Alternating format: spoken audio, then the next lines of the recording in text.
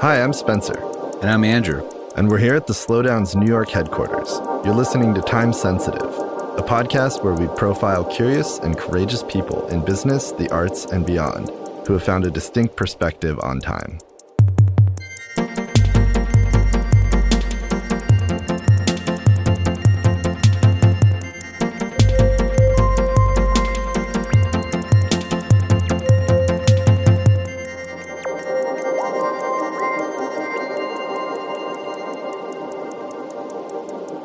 Welcome to episode 57 of Time Sensitive. On this episode, Spencer's in conversation with the architect Michael Murphy, the founding principal and executive director of Mass Design Group, a nonprofit architecture and design collective with offices in Boston, Kigali, Rwanda, Santa Fe, Poughkeepsie, New York, and Bozeman, Montana. What'd you guys talk about? I've been trying to get Michael in the studio for a while. I've known him for a number of years and really wanted to have a conversation with him, this kind of intimate conversation. And I feel like this room was the perfect place to have it. We talked about this notion of a slow space movement, basically architecture that actually slows you down, but also is built slowly over time and kind of accrues value and a patina. We also talked about architecture as a storytelling device, thinking about buildings as a means or a metaphor for telling a story. Perhaps no architectural form does that better than memorials, which happens to be a specialization of Mass's work, most notably the Memorial for Peace and Justice in Montgomery, Alabama. Really, we got into why successful memorials are those that become tools for collective engagement, for bringing people together, for not just telling stories about the past, but also how do we have a collective future? Going to be fascinating. I'm a huge fan of Michael's work. We spoke to him on At a Distance as well a few months ago. I'm really looking forward to this. Before we get into it, though, we'd first like to thank our Season 5 sponsor, L'École School of Jewelry Arts, which is supported by the Maison Van Cleef in Arpels. Celebrating its first decade this year, L'École, which has permanent campuses in both Paris and Hong Kong, is opening a third space in Shanghai. And they're also opening a second space in Paris, which will feature a public library of roughly 6,500 reference works on jewelry and gems. And at its main Paris space, L'École is also opening a Gemothèque, or gem library, that will have 1,200 stones for visitors to view and even touch. While rooted in Paris, L'École is a global operation for exploring and showcasing jewelry in all its aspects. You can find out more about L'École at www.lecolevancleefarpels.com. That's www.lecolevancleefarpels.com. And now here's Spencer and Michael.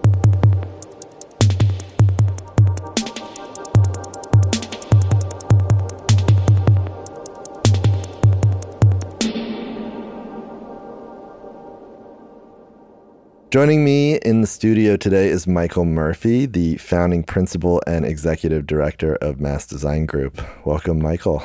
Great to be here. Thanks for having me. I wanted to start this conversation with this notion of slow spaces. When Andrew and I interviewed you over Zoom a little more than a year ago on April 9th, 2020, for our other podcast, At a Distance, you told us there's an opportunity to create a slow food movement for the built environment, a slow space movement, if you will. Slowing down doesn't mean extending the time horizon of a building, which tends to scare developers and clients. What I mean by slowing down is being more intentional, more purposeful, and ensuring the decisions we make are considerate of the chain effect that they have on our world. I was hoping you could elaborate a little more on this. What exactly would a world of slow spaces look like? Yeah, thanks for reading it back to me. I said it better than I was going to say it now. So that's, but no, let's dig into that. I mean, I think first I'd probably pull back and give some gratitude to the slow food movement, which has been some would argue, a half century of work, of advocacy, experimentation, and great meals. But a lot of incredible people working, to really change our food culture and our food system through a very simple idea of binding what we eat back to where it was grown and who grew it. And that simple realignment of not just the things that go into our body, but acknowledging and recognizing where it was grown, its provenance, and who grew it, the people that transform it and labor to make it possible, and what that costs, and sort of revealing the oftentimes invisible costs of our everyday consumption has transformed the way we see the food around us and allowed much of our culture to ask different questions about what we're consuming and how we consume things, and its ethical implications, its environmental implications, its health implications. And Mass has done a lot of work actually around farms and food and agriculture. How has some of that work informed how you think about architecture and this sort of slow spaces idea? We are starting to do a ton of work with folks who are in this space, but I think it's only further validated the idea in my mind that, at least in food systems and food culture, about, let's call it 20, 25 years ahead of building culture and building systems, they've been thinking critically about how we bind labor and place to what we eat. And I think we need to do the same thing in the built environment. You know, the buildings that go up around us, where we spend 90% of our lives, each one of those bricks, each one of those screws, each one of those building materials has provenance, has an impact on a global supply chain, and has, of course, a big impact on the labor that creates it. And there's no way to untether those relationships. In fact, that true cost of what goes up around us, its environmental impact, its social impact, its health impact, those same variables that the slow food movement so, I think, righteously and accurately elevated in the conversation many years ago, we are finally now elevating in the conversation of the built environment. We've been too slow to use that term and acknowledging it, but I think now that we're in that space and asking those hard questions, especially after this pandemic, or in the middle of this pandemic rather, I hope, one outcome is that we start demanding much more from the buildings around us and the built environment around us, how it performs and how it's responsible and accountable to these broader value strains that are inevitably impacting us every day. And slow food, of course, came out of this world of industrialized food. It was a response to McDonald's, a response to TV dinners, to this fast mode of consumption that people, I think, started to realize, whoa, this, doesn't make me feel so good. As our cities become built quicker, cheaper, in this more industrialized way, without taking care to understand, as you were pointing out, each part, each brick, I think in turn, we're starting to feel a little bit more how buildings physiologically, psychologically impact us. Do you think we might reach a point where people outside of, let's say, the worlds of architecture or art or design are actually thinking about this, where it can become somewhat more mainstream the way slow food has become? Because now slow food, of course, is like, you could argue that Whole Foods is part of slow food, and Whole Foods is now owned by Amazon. So it doesn't get more mass than that, really.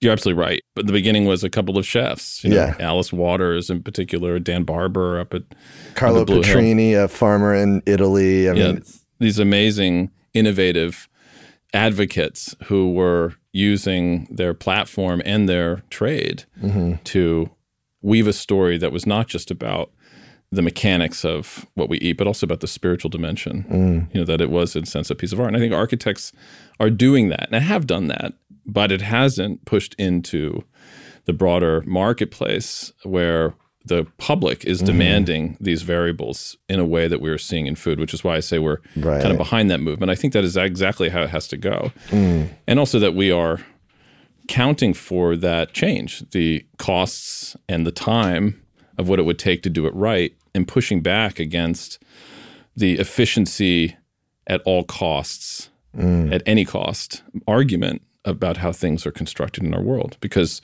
of course, we're only calculating one variable in there, the dollars we spend before it goes up, but not the very expensive impacts it has on our environment and our communities after it's living in our communities for generations to come.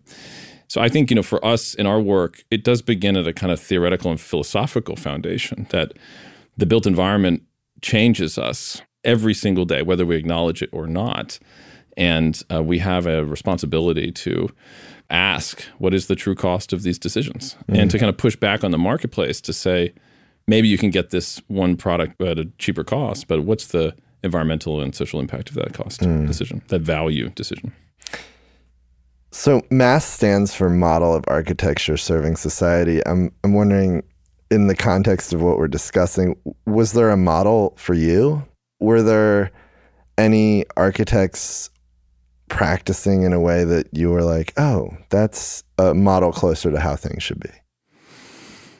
Well, so the answer is yes. There have been a long history and trajectory, a kind of a strand of architectural thinking, practice, and philosophy that goes all the way back, I would even say, to like William Morris from the arts and crafts movement in the 1860s and 70s and 80s, that can carry forward in some strands. There's in Frank Lloyd Wright, there's strands that continue into a kind of post-war Italian form of architecture like Giancarlo di Carlo, carry forward, I think, into the 70s and 80s. Our great friend and colleague, rest in peace, Michael Sorkin, I think was an advocate and brilliant mind around architecture's impact in the world. One of the ones when we grew up, when we studied architecture in the early 2000s, Sam Mockbee at the Rural Studio was a kind of beacon of what could be possible, at least with a school program, of how to build carefully with intention and in partnership with place and people. So there's always been a kind of continuity, although I think the story of that continuity of that practice of architecture has been fractured, under-theorized, and forgotten in some places. And so when we began in 2007-8, I really didn't feel like I had a grounding of the past, of how so many practices are asking very similar questions, but are forced, kind of hindered in the way the market performs, of how they can serve society as effectively and as much as they want. The name, I think, really does kind of focus on the idea of service, that we are in service of something greater than ourselves, not just as a practice, but greater than ourselves as people. We're servicing community, we're in service of place. And I don't think that's a critique of architecture more broadly. I think, architects are, and architecture is always in service and is always socially bound and environmentally bound. It's just that the market doesn't demand we acknowledge those pieces as much. So I think when we began, we really wanted to elevate and kind of put a stake in the ground around the idea that we are in service of place and in service of people, and then to try to find a practice model that can't sell that off, that is always accountable to that, which is why we configured ourselves as a nonprofit organization early on. Yeah, which for those not in the world of architecture is quite rare. The notion of a nonprofit architectural practice, and particularly how you've set it up, and maybe you can speak a little bit to that. How does that impact the work you do, and how has that allowed you to practice in this very kind of service-oriented way? And I think service here in more of an egalitarian sense, not just servicing a client. There's certain benefits and there's definitely certain constraints for being a nonprofit. I mean, one thing I'll just say on the outset is when I say we're a nonprofit architecture firm to other architects, I have often gotten the response from them, which is, oh, hey, so are we, which is supposed to be a joke about the fact that we as architects make zero money. But I think there's actually a kind of a kernel of truth in that, which is one, if you kind of unpack that kind of jibe, architects aren't making that much money for the incredible amount of work they're doing. Why is that? Why is the market really not supporting the kind of excessive amount of research and study and innovation and iteration that goes on in architectural practice? So the business model isn't really meeting the work, the labor, and there's a problem there that is not being acknowledged and solved. I think the second thing is that architects historically, traditionally, do give away an enormous amount of work, free labor, free intellectual capital, not just to get projects, so that certainly happens, but to nonprofits, to community groups. There's always been this kind of percentage of donated service in the practices that I know and that we love that's always been kind of core to the work. So as structured as a nonprofit, we're sort of acknowledging those two things that are part of typical practice and being accountable to them and really counting them, like specifically counting how much we give away, who we give it away to, and how we can raise money to give more of it away. So now we give away about $2 million a year in service, which I would say is more like a social enterprise model, more like I don't want to say Tom Shoes is not really the best analog, but especially new Tom Shoes, old Tom Shoe, maybe like a little bit more. But we still generate fees. We still, charge fees to work, but we are very intentional about giving work away to organizations, nonprofits, community groups that are not at a place yet where they can afford to not just pay for services, like really understand what it would be to pay for a building, like really, really early stage. And that offers certain advantages. You're really helping these folks bring a brilliant idea into an implementable idea. So we're operating not just as architects, but as really consultants in project development, I think would be more accurate terminology. And how does having a board and also getting donations, but then also having this revenue that continues to drive the firm forward, how does that all work together?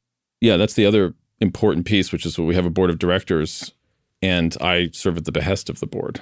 So I don't own the company, nor do my partners. We don't own any equity. So that has certain, we call it integrity checks. That the decisions we make, what projects to do, for example, where we might work, where we might push the envelope and explore options or opportunities.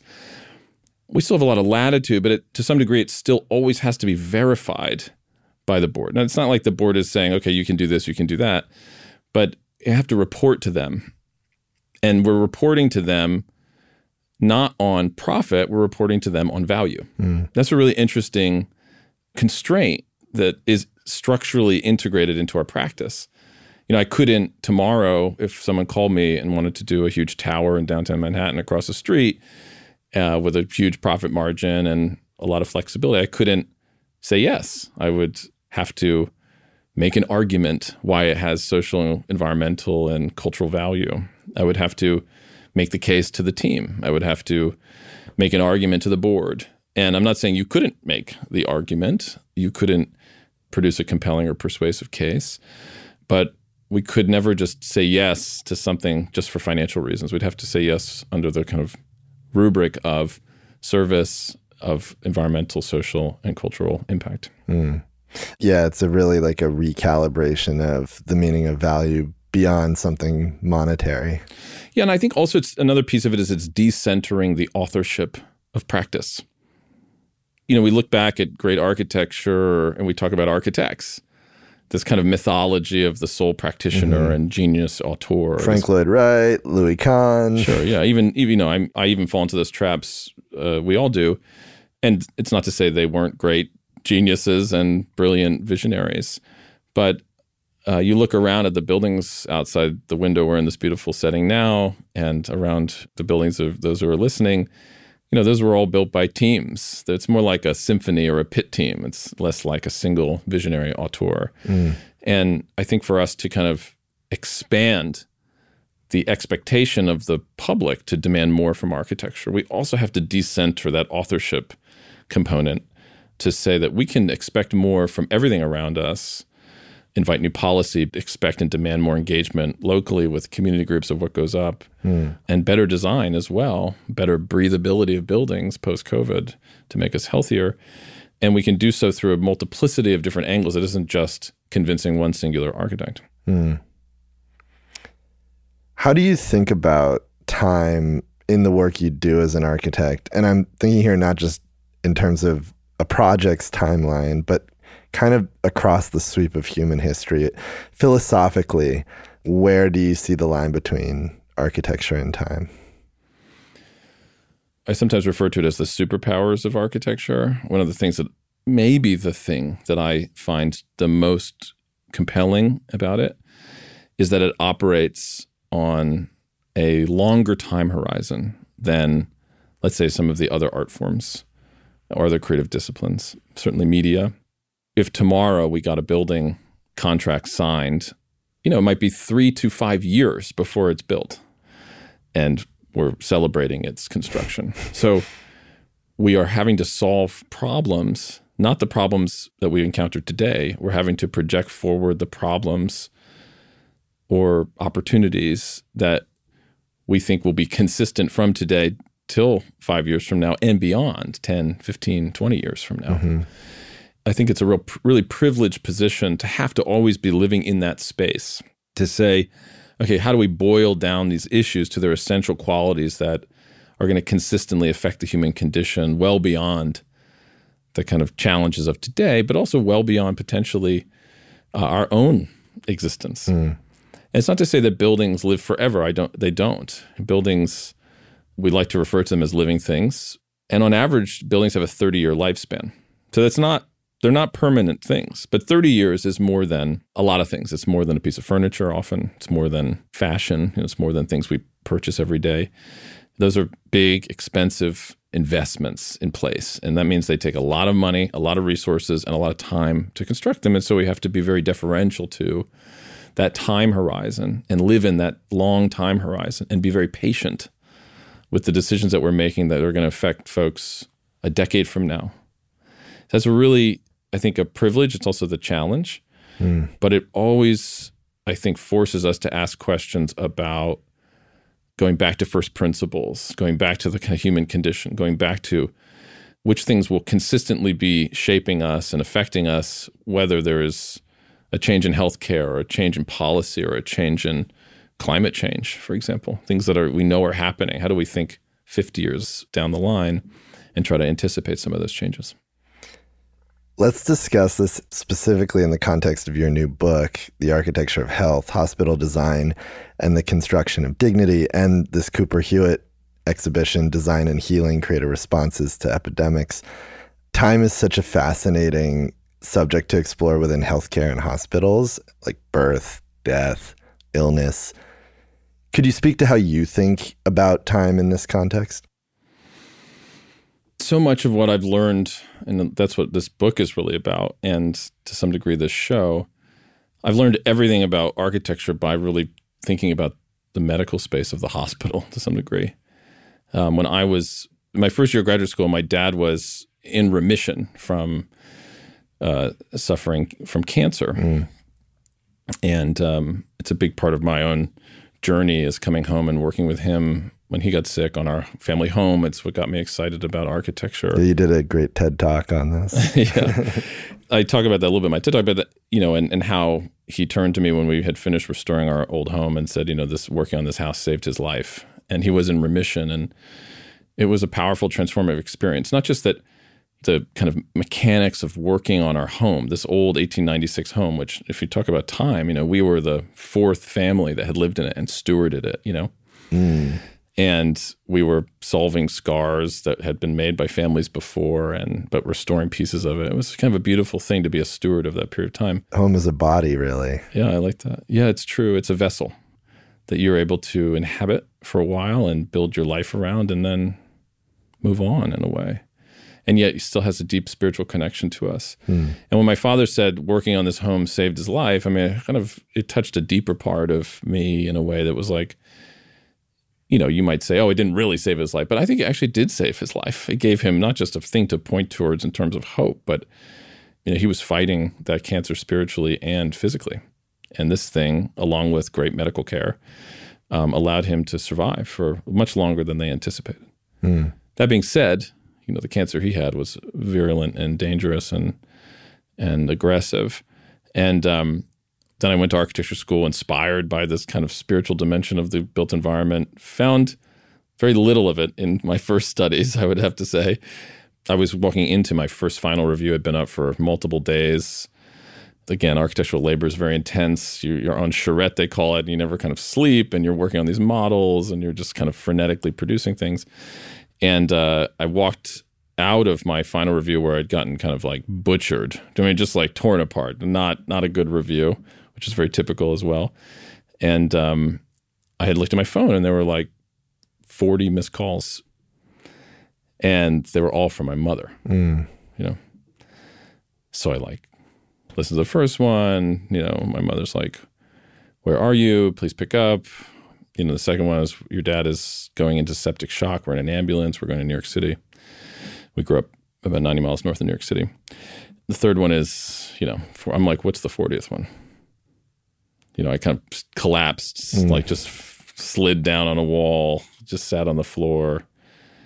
just afraid to listen to the rest of them. And just at that moment, a friend of mine who knew my family ran into the school, was like, I've come to find you. Your mother called me. Your father's alive, but he's in the hospital. He's in New York. I'm taking you right now. And it was like this amazing and horrifying moment of kind of grounding, you know. I'd been spending 3 days completely disconnected, focused on trying to stuff a YMCA into a, tiny parking lot in Brookline, Massachusetts for this speculative initiative, which I'd gotten destroyed upon, interesting and somewhat not interesting. And in that period of time, I could have had this transformative existential change, which I would have missed. Fortunately, I didn't, but it was scary and I think sobering. We drove to New York almost immediately, and I came into this very, I won't mention, famous and well-funded research institution of cancer care, one of the best in the world. And, I was struck by its banality and the kind of lack of design, all those things that we had been learning about, how little design I could see, taste, feel, or experience. And just imagining my father passing away in this kind of depressing institutional experience. Yeah. We went through the holidays there. In fact, it was this week, December 6th, 2006, actually. Wow. So that's we're on the 7th. Today's the 7th. Yeah, 15 years. Yeah, so 15 years ago today was when that happened. Wow. Or, I think it was 6th or 7th, yeah.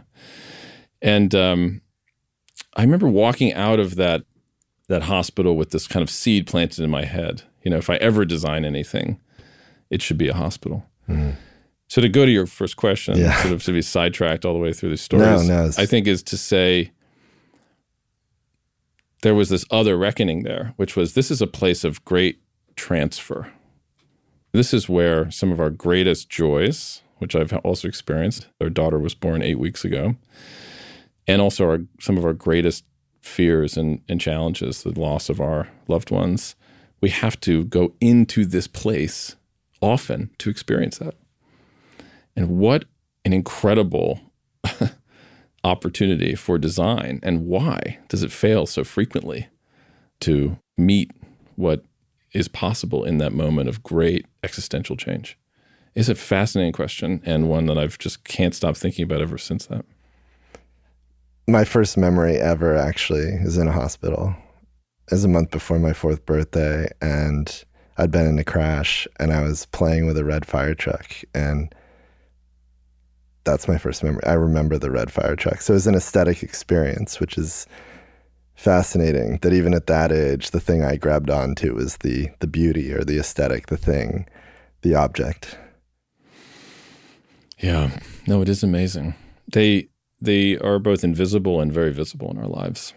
Your fire truck story is a good one. I was thinking about what he was given. There was this moment where they brought in a care dog, wrapped in a bow and things. And you're just like, please get this thing out of here. They were trying to create joy, and he was just not having it. He was thinking about his life and how soon it would end. And we had a view of the East River, actually. And I think that was a really positive thing of the experience of the patient room, that there was this view that we could look out and imagine something else while we were in that institutional space. So I had an ambivalent, as I reflected back later and started to work on hospitals, I actually had the great experience. I had more of an ambivalent relationship to that. I returned to it thinking how lucky of us to be able to be given this space with some of the greatest doctors and greatest practitioners who saved his life physically. And I talk about this in the book a little bit, but I say it both served his body and his soul, but not often at the same time.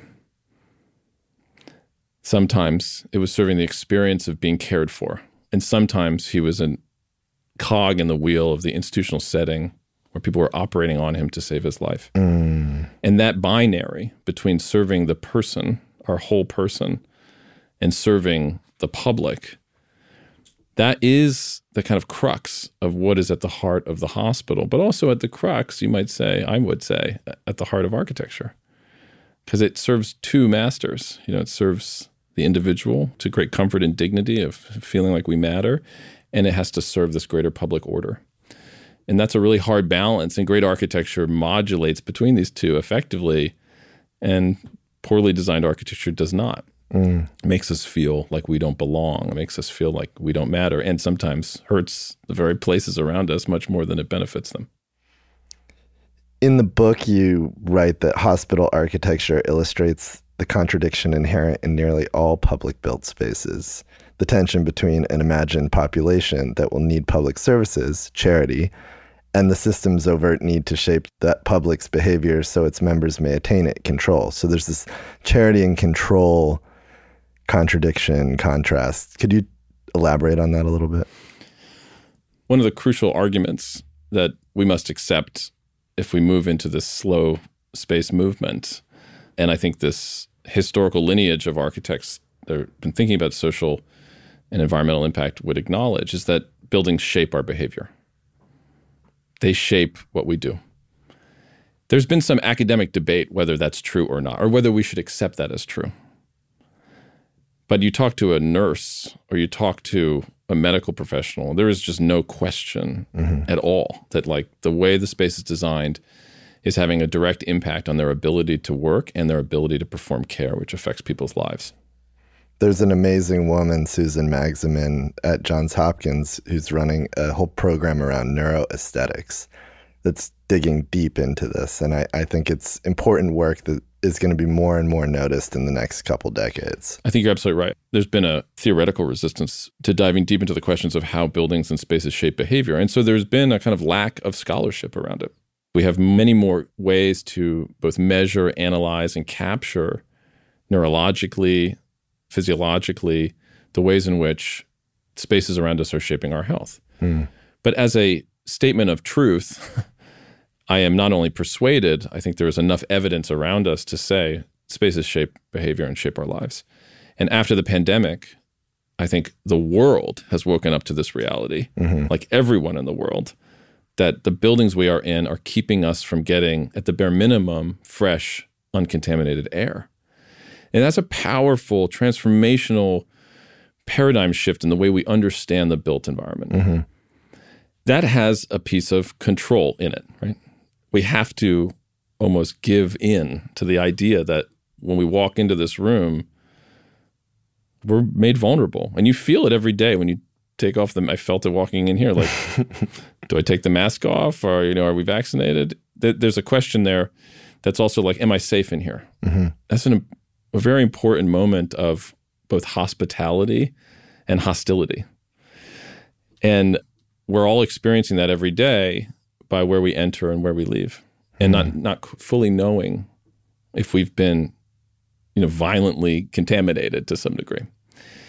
The inverse is also the piece of charity, which is we have the capability to create those spaces of comfort, to clarify that this is a safe space, to make visible that you are safe in here.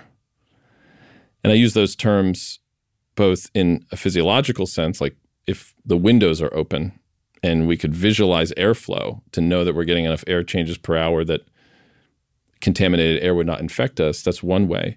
But we also can talk about that from a sense of lived experience, that we walk into a place and I recognize myself in it, that I don't feel othered by it, that this is a place that belongs to me and belongs to us. And I think all of that conversation is emerging in a really productive way today. But at the core of it is the sense that it's always modulating between this sense of charity and the sense of control. And I think hospitals deal with it every day. They're forced to deal with it because they can't fully solve it all the time. And so we see, again, in hospitals, a kind of theoretical kernel of all public spaces are challenged by this same categorization of protection and violence to some degree. Mass runs what's called a restorative justice design lab. This is a sort of means to design decarceration and invest in restorative justice.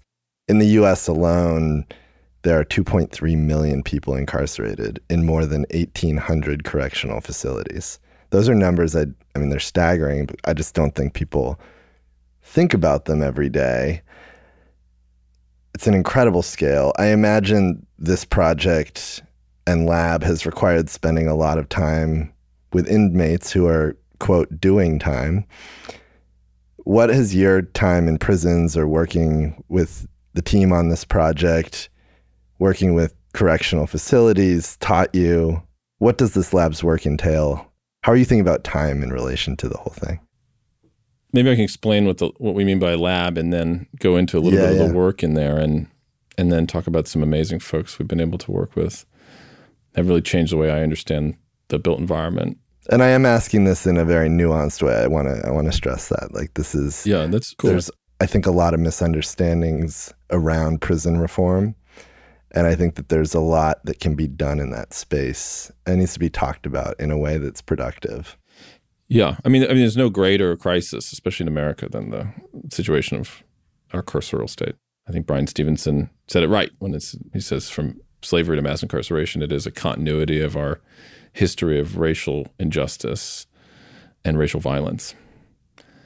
The question of why work in prisons or why think about prisons at all as something to work on, again, goes back to two foundational realizations. One, if the buildings around us are causing injury or healing, which ones are doing it the most? And how do we both understand them as well as try to cut them out at the root and try to address them directly?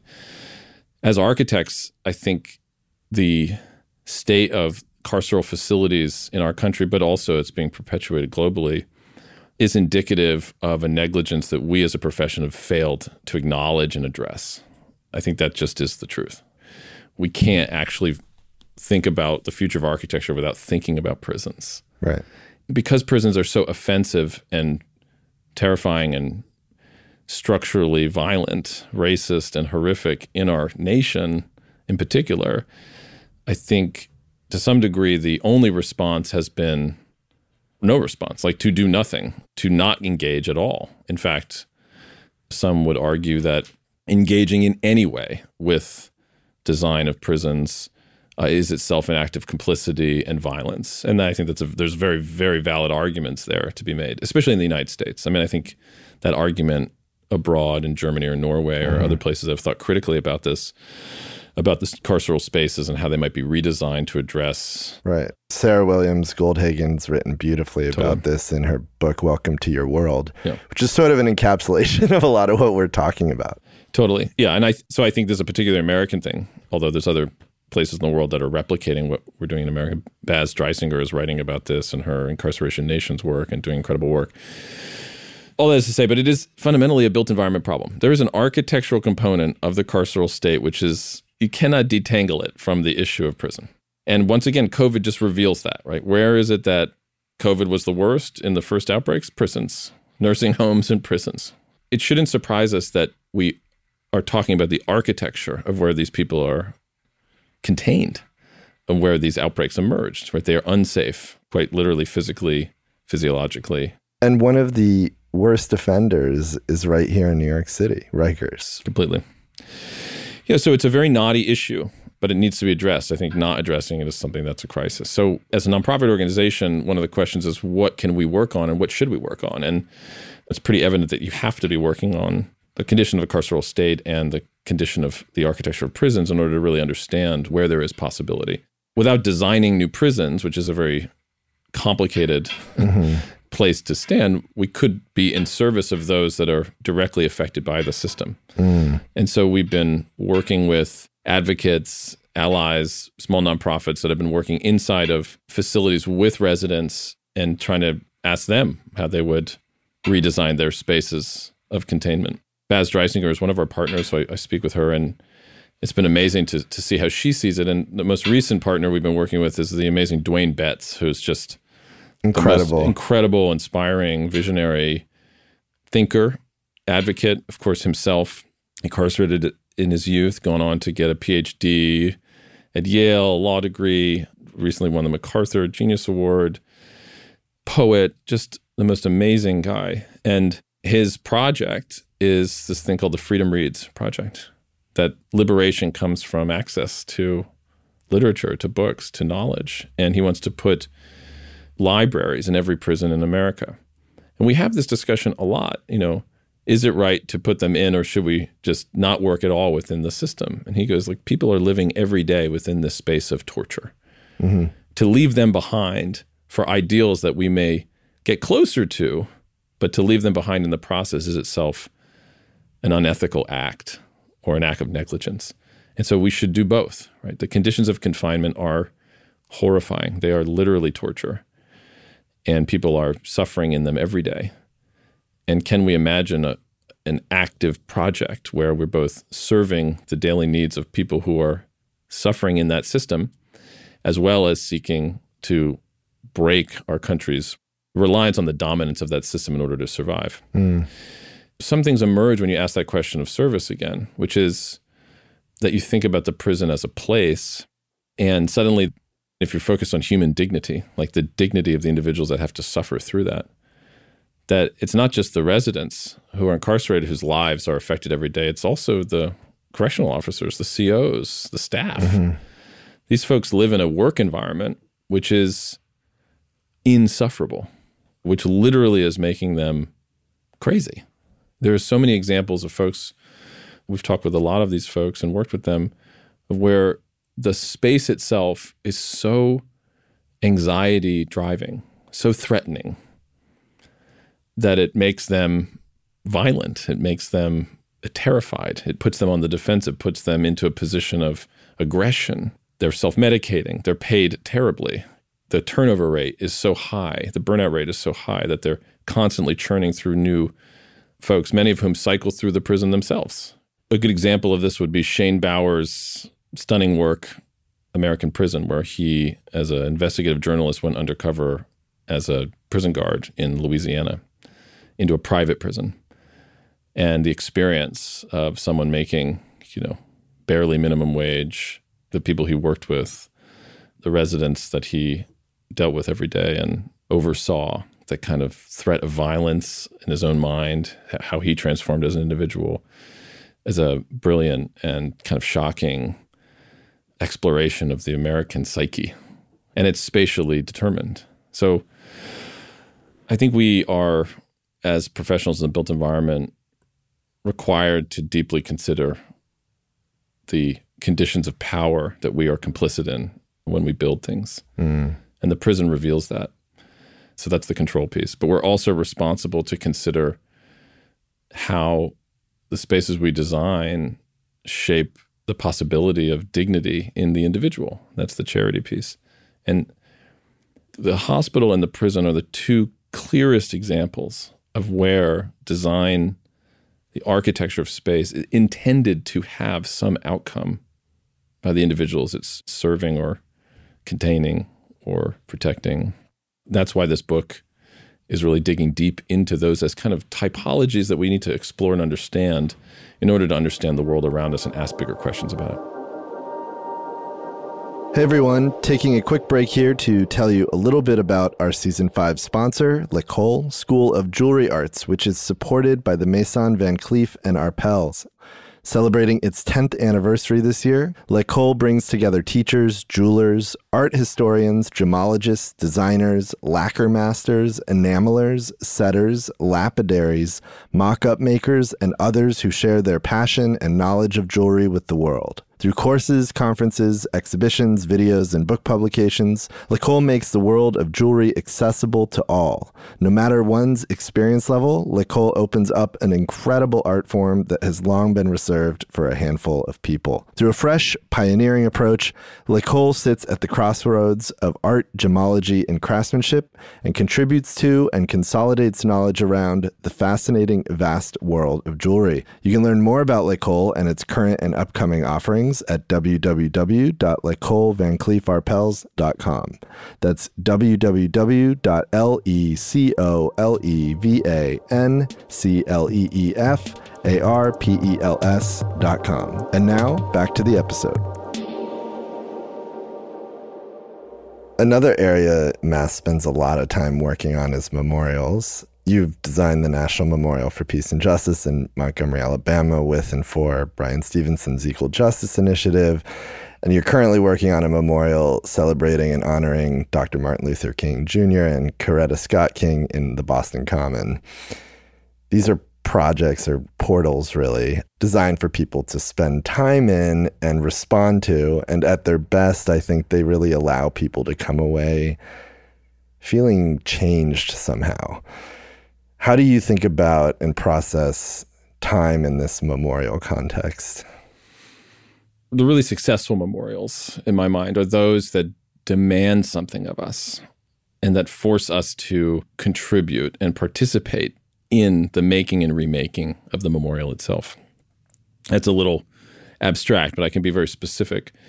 When we started our work in East Africa and Rwanda, a lot of our colleagues, friends, partners are themselves survivors or family members of survivors of the genocide against the Tutsis in 1994.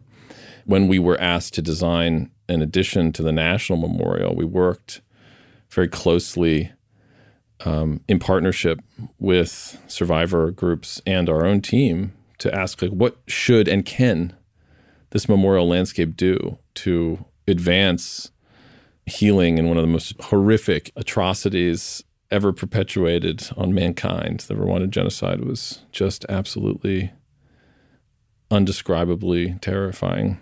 And on a continent that's really lacking in memorials for various reasons, cultural, social, financial, compared to our obsession with memorials in the West, particularly in America, there are far fewer in Africa. I think there's pieces of that are definitely true, although I would say, at least with the Equal Justice Initiative's aspirations, Bryan would often say, South Africa, Rwanda, Germany, places that have suffered through incredible atrocities, have spent enormous amounts of resources on their memorial landscape. South Africa certainly has. And I would say in Rwanda, you'll see genocide memorials in nearly every community. Most of them put up small plaques or statues, reinterred public graves put up by survivor groups. And the memorial landscape is vast, actually. It's just different in the sense that it's not heavily financed the way it is here in America. Yeah, that's true, right? It's incrementally financed. So there's a national memorial there. And, one of the things that I think really transformed the way I understand what memorialization might be as an act, as a living act, as a ritualized act, is that every year during Genocide Remembrance Week in the first week of April, the public comes to the National Memorial and for many years would bring remains of people that were found throughout the year to the National Memorial to add them to the open grave that sits beneath the museum. Wow.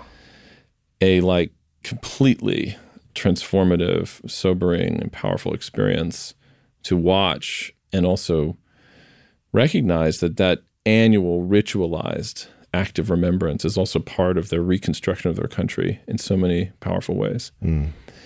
It taught me that the museum itself is really the location of these. It's a place for information, but it's really a location for ritualized acts that need to be necessary to reconstitute the kind of future they're interested in constructing. And when I thought about the other memorials that we loved, you've done this incredible work on this, and we've talked about this, and thank you for the brilliant book. I obviously think about Maya Lin's Vietnam Veterans Memorial. And the thing that I think about there, beautiful, of course, a stunning project, transformational in terms of how we think about memorial landscape. But it was always the rubbing that really made me think differently. It was that people would go hunt for the name, touch it, and leave with something. And there's something in that act of tactile memory that you engage it directly. You're not just passively walking through it. You're not just walking past it. You're looking for something. You're on a hunt. You're searching, and then you're engaging it tactily, and you're pulling something away, and you're leaving with a remnant. That is a multi-stage act, a procession, if you will, of a way in which the location ingrains itself in you as an individual to create deep memory, what I would call deep memory. That you don't forget that because you've engaged in multiple ways, emotionally, mentally, but also tactically. So when we were asked with amazing Brian Stevenson, his amazing team, to help think about the memorial, we went back to both his writings and teachings about what transformation is. What is the goal here? The goal is to achieve something closer to racial justice, closer to a society that isn't reliant on systems of white supremacy and domination, and to go through something individually, to go through a form of transformation. So we designed the memorial very specifically around what we would call these 5 stages of transformation that he talks about, that are consistent with some of these things that we've seen internationally, but has a particular characteristics that Brian brilliantly theorizes. And it's the procession through, the time it takes to journey through this location, that we think is what starts to sink these ideas deeper into us and force us to be engaged instead of just a passive agent, walking past or saying I was there, but not really participating in being there. It's bodily, that experience of walking, particularly I'm talking about the National Memorial for Peace and Justice. When I walked out of that memorial, I had to sit down on a bench for probably 30 minutes and recover. It was not recovery in the sense of feeling totally traumatized. It is a very harrowing memorial to walk through, but it's also at the same time uplifting. There's a lot of sense of hope, the water feature, the park-like break in the middle. And yet, I think just to process that properly, what you walk through, what you experience, requires the time to sit. So I was glad there were some benches right outside. Yeah. I love hearing your reflection on that experience. So we talk about 5 stages of transformation, and we try to design the physical vignettes that respond to those specific transformational moments. Those 5 stages are identity matters, that we must feel discomfort, number 2. The third is that we must change narratives, historically or contemporary narratives, to be more truthful. The fourth is we must get proximate. We must get proximate to place and to communities because they know how to answer the questions that we may not even know how to ask. And fifth, we have to remain hopeful. Hopelessness is the enemy of justice, he often talks about. And at the end of the memorial, we have a moment where we aspire to, or at least hope, that folks feel a sense of that empowerment and also some ability that they too can be a part of that transformational change.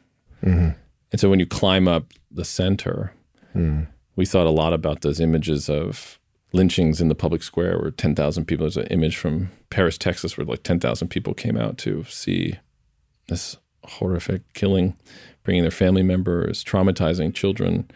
And they built this structure for everyone to see, and they were lifted up above. And that public spectacle, we thought a lot about and wanted to invert that you were, when you were on the top of the hill, you were looking out over the city of Montgomery, and you were in judgment of the dead instead of the inverse, that you were being judged on your own participation in this system and resistance against it. The only way of actually experiencing the city is to look through these pillars. That's right. 800 of which are hanging, and as you walk through this sort of procession, your neck begins to crane up and you realize you're the observer, and then in the middle, you're being observed. That's right.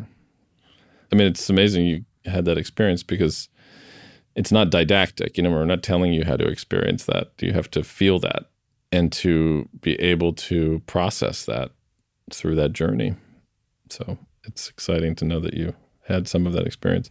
I think every American should visit this memorial. I think it would completely change this country. Wow, that's quite a... Thanks for saying that. One of the things I'll just add on the end, though, one of the other lessons that we learned from Rwanda in particular is that people are desperate to come, but they're also desperate to participate. And they don't know how to participate. And it is actually, I think, incumbent upon us to leave tools that others can develop on their own to address these very complex and challenging issues locally. So outside, there's these markers that can be moved to your home community if you claim them through a series of acts of collective engagement. There's a sense of vulnerability. Like, I don't know how it will end, how many will be moved, if any will be moved, how many people will claim them, what it will look like in the future. But that sort of radically vulnerable position of a living thing, I think, is also part of the architecture being open to its own amendment over time, but grounded in kind of, let's say, the essential principles that it wants to continually reproduce and ritualize through its experiential journey. I did want to also mention the Gun Violence Memorial Project. This is an ongoing effort that Mass has been working on with violence prevention organizations Purpose Over Pain and Everytown for Gun Safety. It was first shown at the Chicago Architecture Biennial in 2019 and was on view at the National Building Museum in Washington, D.C. as part of the Justice is Beauty exhibition. What has it been like working on this project? Could you share your vision for it, what you've learned? And it seems like it's set to be this long view memorial in many ways, like ongoing, something that could one day become much more of a permanent fixture in the nation's psyche. The Gun Violence Memorial is something that I think will, if successful, will live for decades and continually be constantly changing, because the epidemic that we're in is changing every day and is not ending. It's getting worse. So this kind of memorial has a different time horizon than one which is looking at past events that are encapsulated and framed by a period of time. The challenge in the lynching memorial is to communicate and narrate how these historical events are present in today's contemporary landscape, hence the linking to mass incarceration and other acts of racial and terror. But I think that was the kind of historical challenge, to bring it to sort of why it's relevant today. Where the Gun Violence Memorial is so relevant today, the challenge is a slightly different one, which is to, everybody has an opinion about it, so it's to kind of depolarize our position on the very complex and polarizing debate around guns in America, and try to shake the bias that we have around this debate and bring you into a memorial to see these individuals, all of them who have died from gun deaths in America, as individuals, as human beings who have a life and whose human dignity matters, and that has been lost in the debate itself. So operationally, what that memorial looks like is something very different. And the best example, and one we pay homage to, is the AIDS Memorial Quilt, the NAMES Project, which, as many of us know, is just one of the greatest memorials ever, and is also ongoing. It's a living thing, and was a simple participatory request: create a panel of a consistent size and do with it what you will to honor and recognize your family members who've died of the epidemic of AIDS. And in 1988, 89, at that period of time, the debate was one that was being there was resistance at the government level of acknowledging the disease, of advancing policy, of naming it, fighting for especially the LGBT community that was dying of it in particular, but of course many others were as well. And so this gave names to the disease. It gave names to these individuals. It elevated their dignity, and through stories touched the human condition. And when placed on the National Mall, covered the National Mall, becomes the biggest memorial in the country, and then is immediately able to be removed, packed up, and moved somewhere else. I mean, powerful. In that project, we really learned, in thinking about it, a kind of theory of what memorials must do. My colleague Jadi Amazi, who leads our memorial work, kind of theorized it well to me. She said, memorials must touch the intimate and the infinite, both. They must modulate between the sense of the overwhelming, uncountable, unquantifiable mass of this topic, this issue, the infinitely huge sense of horror and trauma and pain that so many events in our world have projected on communities and made communities suffer. And yet we must have a way in to see the individual as a human being and connect with them as an individual human being. And that's the intimate. So modulating between those two things, always going back and forth, I think is the role of spatializing loss. because we can't do that necessarily very easily on a digital screen. You can't really, I mean, there's some maybe graphic experiments that have been done and some good graphic design that has tried to do that powerfully. But it's really hard to really feel that. And that's why so many of these names just become numbers. And Pam Bosley and Annette Nance-Holt, who are the founders of Purpose Over Pain, and approached me at the opening of the National Memorial for Peace and Justice in 2018 in April and said, we need a memorial to our children who died of gun violence. They told me about their sons who were killed on the streets of Chicago. And they said, our sons have become numbers. Their lives, their identities, their stories have been lost in this debate, and we need to reclaim them. And Terrell Bosley was Pam's son, and he was killed outside. He was just going to church band practice, just horrifying. And Blair's son was going to a job in downtown Chicago on a city bus, CTA bus. And somebody came on the bus and just shot up the bus. And these are two stories of thousands, hundreds of, we have 100 people killed a day in America. School shooting last week. And we just kind of indifference, or like the sense of inability to know what to do has created just this casing around all of us of our inability to act and a kind of lack of commitment to searching for those stories again that would transform us all. So I was very touched. I had another one of those moments where I just sort of started to like collapse and weep just hearing those stories. It just changed me. And I said, okay, we have to do something. I was sitting next to my friend and collaborator, Hank Willis Thomas, who you're working with on the Boston Memorial and collaborated with on the Gun Violence Memorial, and actually had an installation at the National Memorial for Peace and Justice. Yeah, that's right. It's the last part of the public park of the memorial in Alabama. And I was sitting next to him, and I told the story about meeting these women. He said, my cousin was killed in the streets. It's what my company's named after, Songha. And I think about him every day. And so we agreed that moment to do this thing. And so we developed this memorial for the Chicago Biennial. And the idea is very simple. Much like the AIDS quilt, it's only made real if people contribute and participate. And we imagined a glass house where there'd be 700 glass bricks or spaces for glass bricks, 700 people killed a week, one house a week. And we would ask family members to contribute a personal object or memento to fit into that brick space to help construct that house. There's analog to this. In Montgomery, actually, Ralph Abernathy, the great minister and partner to King, his church, which he preached at, they called it the Brick-a-Day Church because the congregants would bring a brick, each brought a brick to construct this place of community and spiritual deliverance. That idea of each individual bringing a stone or a brick is an old cross-cultural idea about constructing community and constructing place.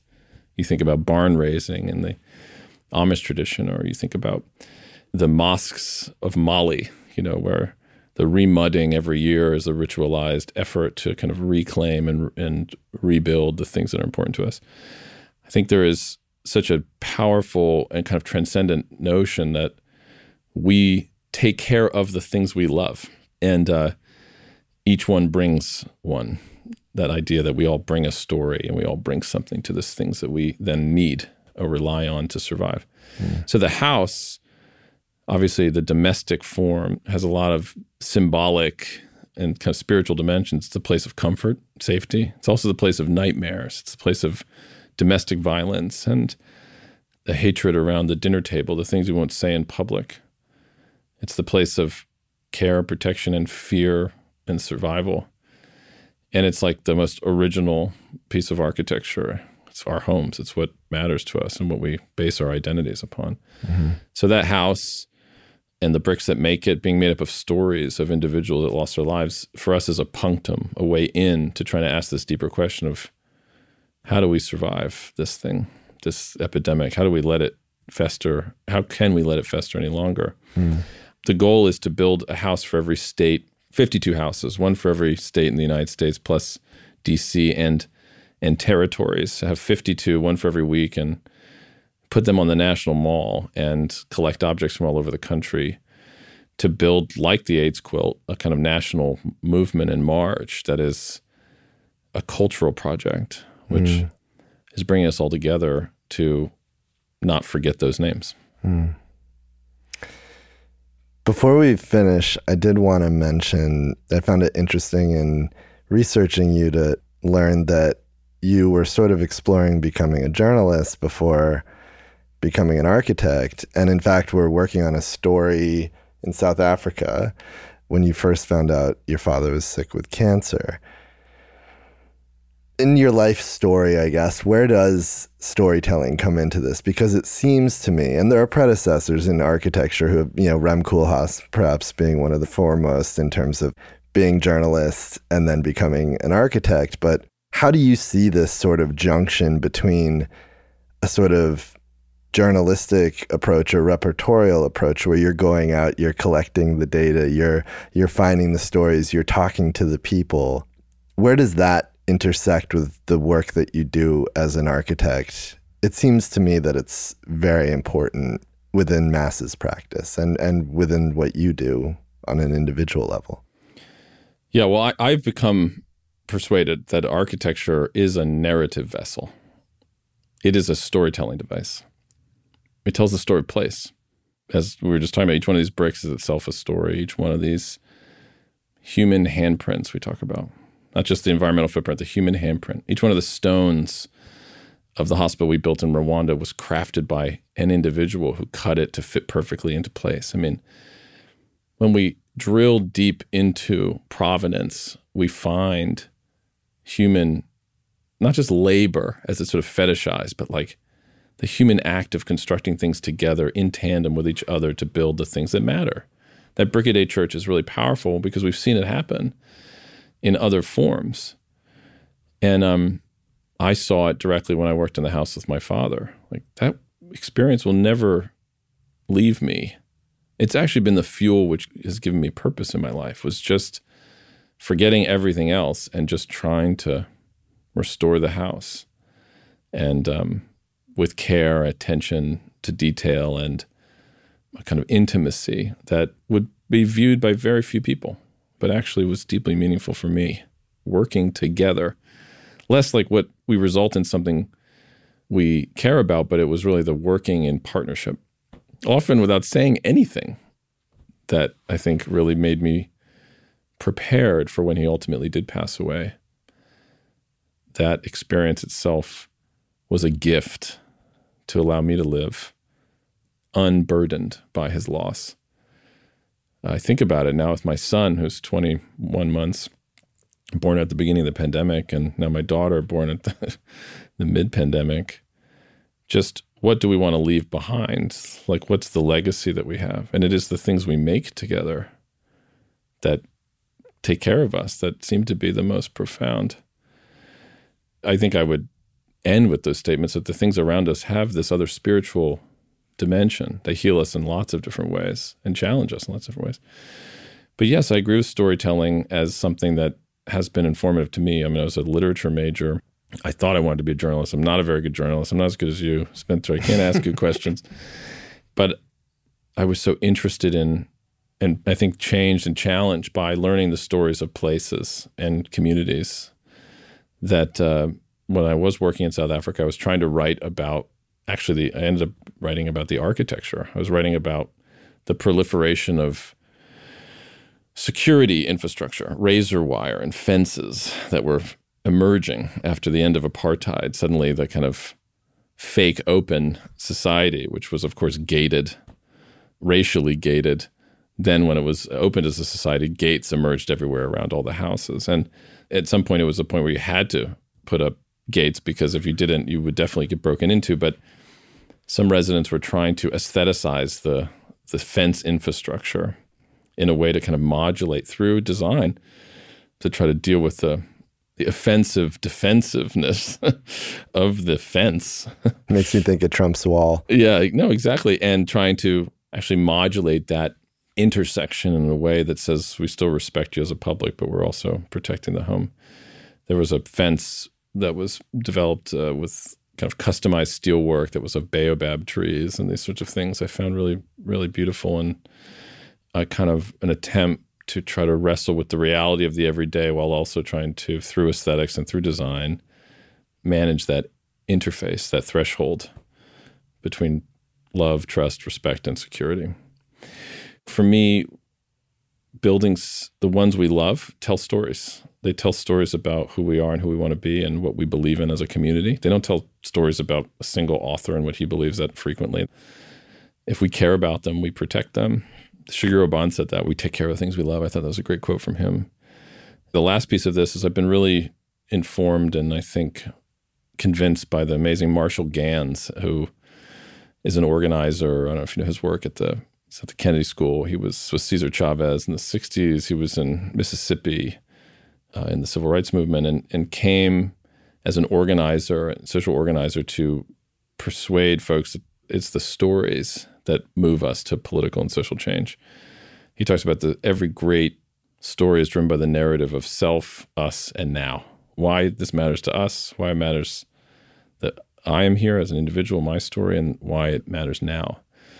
And if we can tell a story of self, story of us, story of now, we can move the needle in social change. And buildings, great buildings, do that. But we've kind of lost our, so we've sort of lost our way a little bit. I think we're really good at architects at telling the story of self. That's this auteur story. We're great at telling the story of now. Like the flashiest, newest thing is really the most beautiful, and like that's why you should like us. But I think we've stumbled on how to tell the story of us. And at least that's what we're trying to do at our organization. But I think increasingly designers around us are trying to develop the story of us, which tells a story of place, tells a story of community, tells a story of purpose in a way that you can see it. You can look at it and say, it's ours. That's ours. We deserve that. It's the church. I brought a brick to it. It's mine. I feel at home in it. When we go back to the gun violence memorial, just last week, Pam and Annette came down to Washington, D.C. to see it, and we've been adding. We put in 700 new objects been collected over the last couple of months.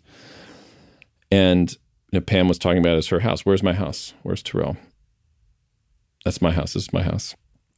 And that sense of ownership, because we contributed and we have something that is left here, I think carries on. It's how I feel about my house in Poughkeepsie, New York. It'll always be my house, even though somebody else owns it now. But I think it's how we feel about the places that we're from. It's how we feel about the places we inhabit. It's stories that matter for us to understand the built world around us. And if they don't tell a story, we don't really understand why they matter. Michael, thank you so much for coming in today. This is great. Thanks. I appreciate it.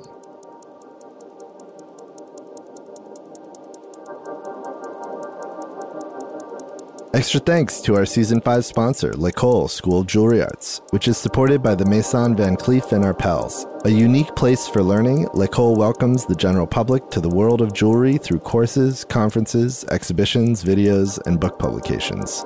You can find out more about L'École at www.lecolevancleefarpels.com. That's www.lecolevancleefarpels.com. And thank you for listening. You can find more episodes of Time Sensitive on our website, timesensitive.fm, or wherever you listen to podcasts.